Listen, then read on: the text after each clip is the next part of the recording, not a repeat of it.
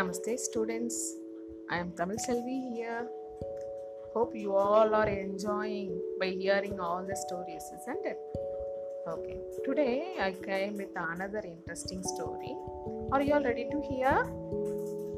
Yes, the name of the story is Responsibility.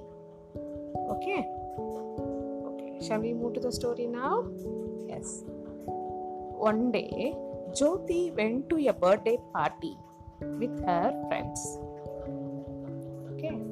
As the elders got busy talking to each other, Jyoti, Arman, Arjun, and Anjali and other children started playing hide and seek. What play? Hide and seek. You all loved it, isn't it? Soon the children saw a flower and full of beautiful flowering plants in the garden and started to hide among them. Where Arman came out of the flower bed, he had a flower on his head. All the children laughed at him. Everybody started saying, Arman had a flower on his head, Arman had a flower on his head. The next moment, everybody jumped in the flower bed and destroyed all the flowers. Soon Mrs. Kapoor, the hostess, saw what was happening. She came running out and scolded all the children. Did you have any idea how long these flowers take to grow? Who did this? Please answer me.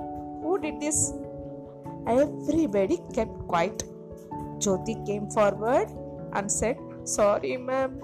I did it once. I am so sorry. All the children looked at each other. Feeling ashamed, they all apologized and took responsibility for planting new trees. So, before doing anything, we have to think twice whether our action will hurt someone. So, with the responsibility, if you did any mistakes, you have to come forward and admit your mistake and you have to take responsibility to correct that. Okay?